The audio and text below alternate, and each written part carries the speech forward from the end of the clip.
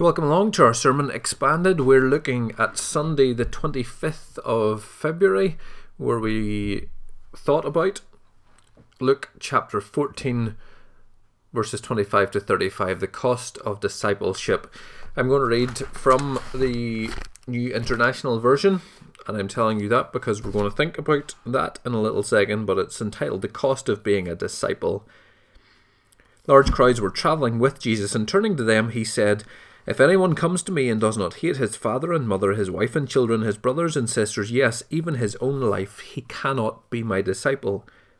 And anyone who does not carry his cross and follow me cannot be my disciple. Suppose one of you wants to build a tower, will he not first sit down and estimate the cost to see if he has enough money to complete it? For if he lays the foundation and is not able to finish it, everyone who sees it will ridicule him, saying, 'This fellow began to build and was not able to finish.' Or suppose a king is about to go to war against another king.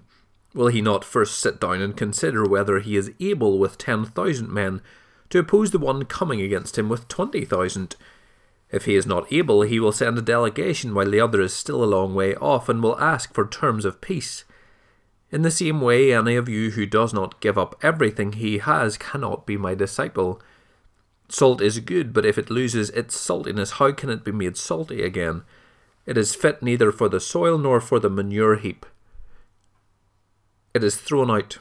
He who has ears to hear, let him hear." And so we have this passage of Jesus, a hard passage, a passage that isn't particularly nice. It isn't particularly easy to listen to. It is a passage that Jesus emphasizes the cost of following him. We have these interpretations of the Bible. We have these different translations of the Bible. If you go into a bookstore, if you go into a Christian bookstore or even a high street bookstore, you will find different interpretations of the Bible. Here in front of me I have the New International Version, which we read from. I also have the English Standard Version. There is today's New International Version. Somewhere on my shelves I can see the Message. I can see the Dramatized Bible. It's an interesting one. I can see Hoffman's Study Bible. I can see in the far side of my study, what can we see? A Greek Bible, a Hebrew Bible. I can see a Youth Bible. I can see the Through the Bible. I can see the King James Version. All these different kinds, and that's only to name a few. We have so many different types of Bibles. Caleb, my 1-year-old, already has a Bible of his own. It's a child's Bible, it's not the King James Version. We have all these different translations of the originals, which were in Hebrew and Greek and parts in Aramaic. We have then had to translate these because obviously we all can't speak Hebrew and Greek coming through college. I should be able to, but I'm not very good at languages, so I'm not fluent in Hebrew or Greek. And so I'm glad there was a translation of the Bible. If you go on to any website or search in your Google engine to try and find out about interpretations, translations of the Bible, you see all kinds of ones. Of course, it was written in Hebrew and Greek, so there are all these translations from that. We are told that in the 2nd century there was the first translations by certain people. The Christian Bible was formally established in 350 together as a book. We have the Septuagint, which is the Latin version. In the 4th century, it was translated into Gothic. In the 5th, it was translated into an Armenian. There is Syriac, Coptic, Nubian, Ethiopic, Georgian, all these kind of translations that we have. The whole point being for people to read it in their own language. And still we have this going on with the likes of the Wycliffe Bible translation, where people are still going around the world translating into all kind of different languages so that people can understand it. That has its own difficulties, that has its problems, that has all kinds of nuances that we miss out. The King James was the first major English one where it was trying to put it into modern day language, but we have all kinds of ones now.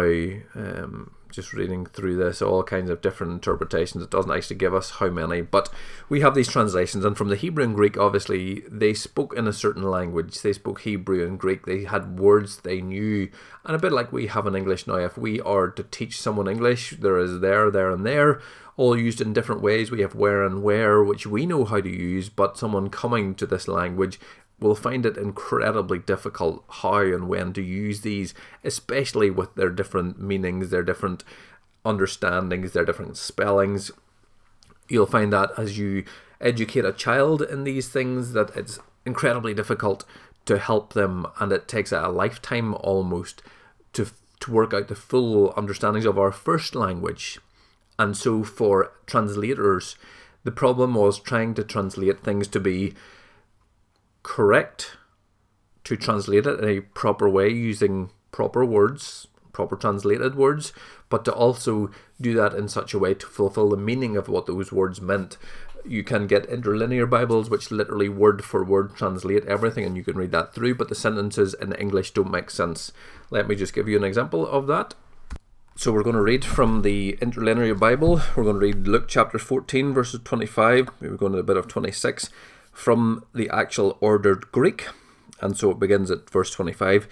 Came together unto him crowds many, and turning he said to them, If anyone comes to me, and not hates the father of him, and the mother, and the wife, and the children, and the brothers, and the sisters, besides, and even of himself soul, not he is able of me a disciple to be. And who not does bear the cross of him, and comes after me, not he is able of me to be a disciple. So it's a bit like listening to Obi-Wan Kenobi speak. It doesn't flow, it doesn't make sense in the ordered Greek to translate directly, and so we have to reorder that. We have to turn it into proper language, and those are easy sentences. When it comes into theological terms in the likes of Paul's letter, we have to bring in our nuances of what the words mean and try and reason the arguments that he is making into a sense that we understand. And so translation isn't just as easy as translating each word by word, because to us it makes no sense, as we've just heard. It's about restructuring those words in ways that we can understand and make sense to us and are complete grammatically, and actually we can read easily. And so there are these translations. You have the likes of that, which is an interlinear. Then it goes down step by step to turn that into words that we can understand, and words that flow, and sentences that flow. And then we have the likes of the Youth Bible, the Street Bible, the Message Bible, which are taking that a step further, and rather than those exact words, they're putting it into words that we can understand, words that we use, that are in our vocabulary. Because I don't know about you, but I don't read the King James Bible, because the these and the thous and all those don't make sense. The beseech, I don't understand those words because I don't use them on a day-to-day basis. And so the translations that I have and I use are because I understand what they're trying to mean and what they're trying to say. An example of the way that we translate words, so let me give you an example of that. And again, we're going to use Luke 14, and we are going to look at the word hate, which is a very important word in this passage and a very important translation that we have to understand.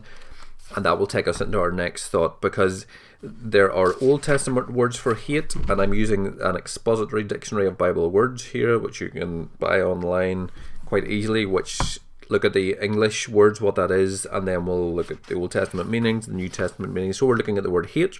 We have Old Testament words as sane, which is the only one that use actually the sane, the fairly common verb with the primary meaning hate, occurs 150 times. Then it goes into a whole series of meanings for that, and then we come to the New Testament words. There are 3 New Testament words. There is stigetos. It's only found in Titus 3:3, meaning hateful or bearing malice against one another. A variation of that, which is theostitis. No, it's not. That's a totally wrong pronunciation. A theostiges, a variation of that, which occurs only once and refers to God-haters in Romans chapter 1, verse 30. The main use and the main verb in this is missio, and I'm not pronouncing these right at all, but we'll go with that, missio, which occurs about 40 times with the exclusive sense of hate. For the most part, it occurs with a literal meaning, indicating animosity towards people, God, or particular attitudes. The term is also used in a non-literal sense, though this is rare. So, When it comes to translations, we translate words into specific meanings, but we must understand that they have all kinds of different meanings too. Our Bible has all kinds of different meanings. We have poetry, we have fact, we have allegory, we have parable, we have symbolism, we have all kinds of levels of meaning and literature all contained within the Bible. And then of the words that are used, we have all different levels of meaning. And so this missio, meaning hate, in the literal sense, meaning of bearing ill will towards another person or persons, is found in the majority of texts. Gives examples: Matthew 5:43, 44, Matthew chapter 6:24, Luke 1:71, John chapter 7 verse 7, and on and on. It also talks about the world's hatred for the people of God in Luke chapter 1:71, John 7:7, John 15 verse 18, Luke chapter 21 verse 17, describes suffering hatred for the cause of the gospel. We then have 6 instances in which it says it is used in a non-literal sense. It says in Luke chapter 14:26, which is the part we're looking at, a non-literal use of missio refers to hating one's father and mother. This is a hyperbolic and symbolic use of the verb. Our love for God, for Christ, and for the cause of the gospel should so exceed all other loyalties that compared with our earthly love for those in our family, our love for the Lord should make our mortal attachment to our loved ones seem like hatred. Explicit malice towards our families is, of course, in no way intended. And so when we look at this chapter, when we look at this passage, when we look at these words, our initial thinking of this can be, oh my goodness, I'm supposed to hate my mother and father, I'm supposed to hate my brother and sister, I'm supposed to hate my children, my own life. If I don't do that, I can't be Jesus' disciple. That just seems a little bit bonkers. That just seems like Jesus has gone off on one. He's gone down some sort of weird route that's just totally wrong, because that doesn't make sense with anything else it says anywhere else. We're told to love and respect and care for our mothers and fathers and loved ones and children. And so what on earth is Jesus talking about if we take it in a literal sense? But as this expository dictionary tells us, as we ourselves would know, but often without the confidence, we would say, well, surely it's symbolic, surely it's not literal. And of course it says here it's non-literal. There are passages that are literal, there are passages that we don't take literally, and we have to distinguish and make sure that we're using our translations and using the meanings of these words in the correct way. Let me give you one other example of that, not from Luke chapter 14. In fact, let me give you a couple. We have in Philippians chapter 3, Paul talks about being beware of the dogs. That's not actually a warning about the dogs that we see in the street, and so he's not talking about those type of dogs. He's talking about people who come as dogs to try and rip apart the things that we know. It also says in Matthew chapter 5, Jesus says, don't hide your light under a bushel. Is he actually talking about some sort of light that we carry around? Is he now talking in these days about our mobile phones which have our torches on them? Are we not supposed to hide them under a bushel, which is some kind of basket? Like, what does that even mean? It's non-literal, it's figurative, it's something we talk about. We even talk about that today. Oh, don't hide your light under a bushel. We know that we're not actually meaning to hide a light under a bushel. We're talking about it in a figurative sense. We say often today that someone maybe breaks our heart. It doesn't actually mean they go in and snap it in bits. It's a figurative language. You say it's raining cats and dogs. It's all figurative language, and figurative language is always to get a more clear reaction. We can talk about the way that it's raining, how much it's raining. We can talk about the type of rain. But if we say it's raining cats and dogs, there's something that visually comes to mind so much more quickly. If we talk about the pain someone has caused us in a scientific sense, if we talk about it in a factual sense, it's not quite the same impact as we say that somebody tore out our insides and broke our heart. That's something more powerful than simply saying, oh, well, this person wronged me because they took this and factually this is what happened, that doesn't have the same impact as someone is saying, oh, they tore out my insides and ripped out my heart and smashed it into a million pieces. In that, you get the sense of the pain, of the anguish, of all those sorts of things. And that's the language that Jesus is using to get a reaction.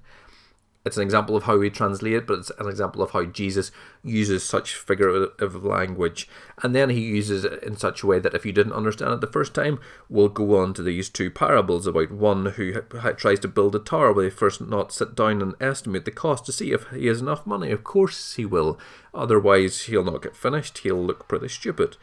Or suppose this king who is about to go to war, will he not first sit down and consider whether he's able to win? Of course he will.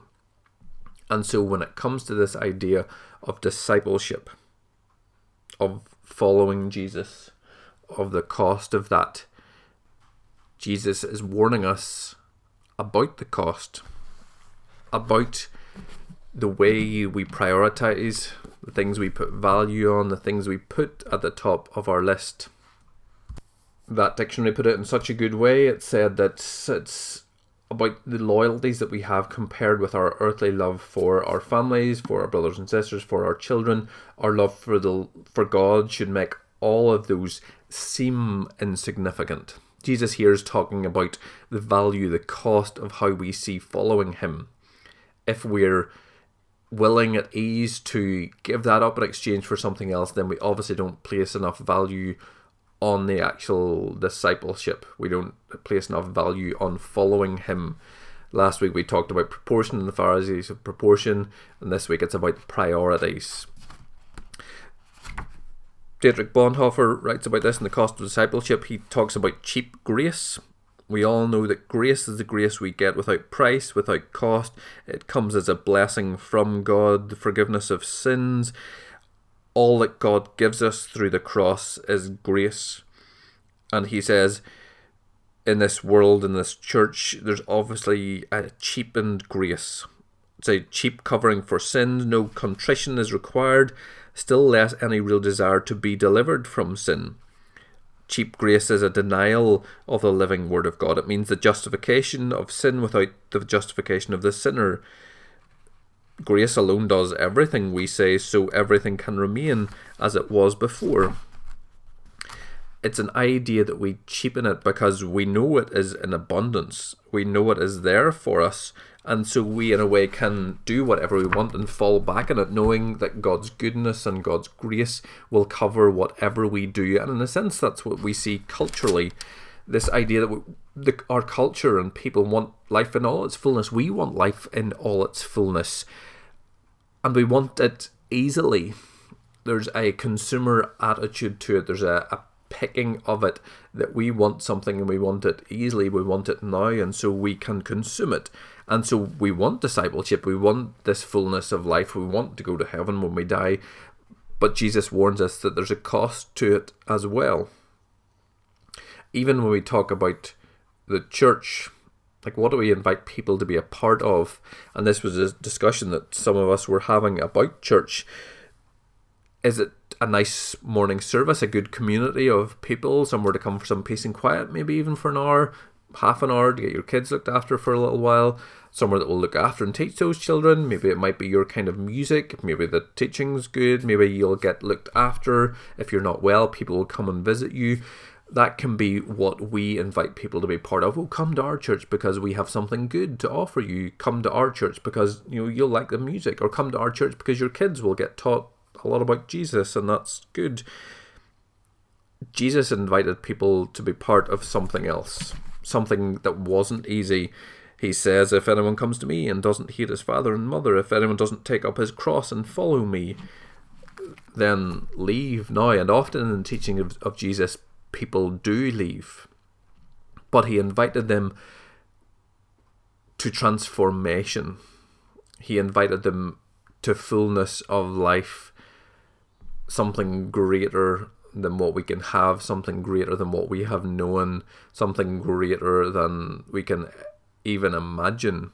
But to do that, there is a cost, and that cost is getting things in the right order.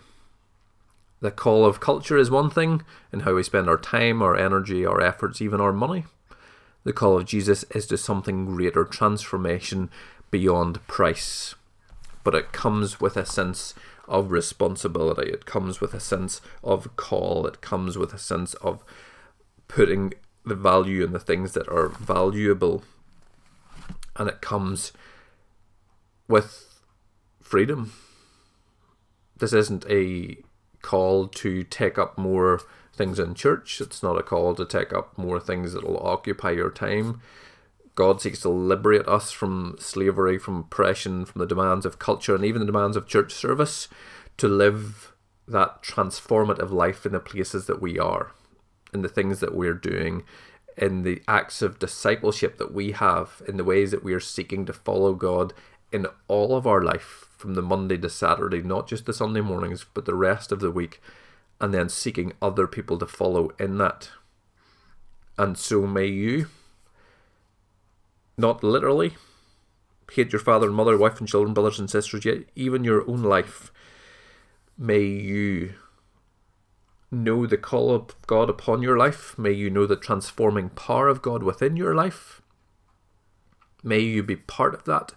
May you take that out into the world to liberate those who are stuck in the way of culture, who are stuck in the way of having to spend their time and energy and efforts and money on trying to be better.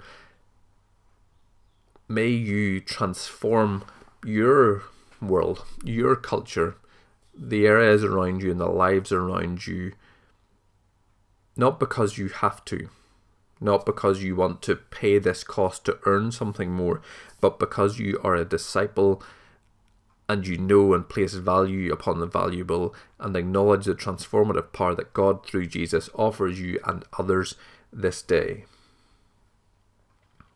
It's a privilege, it's a joy, it's a responsibility, it is a cost, but it is following Jesus. Grace and peace, my brothers and sisters.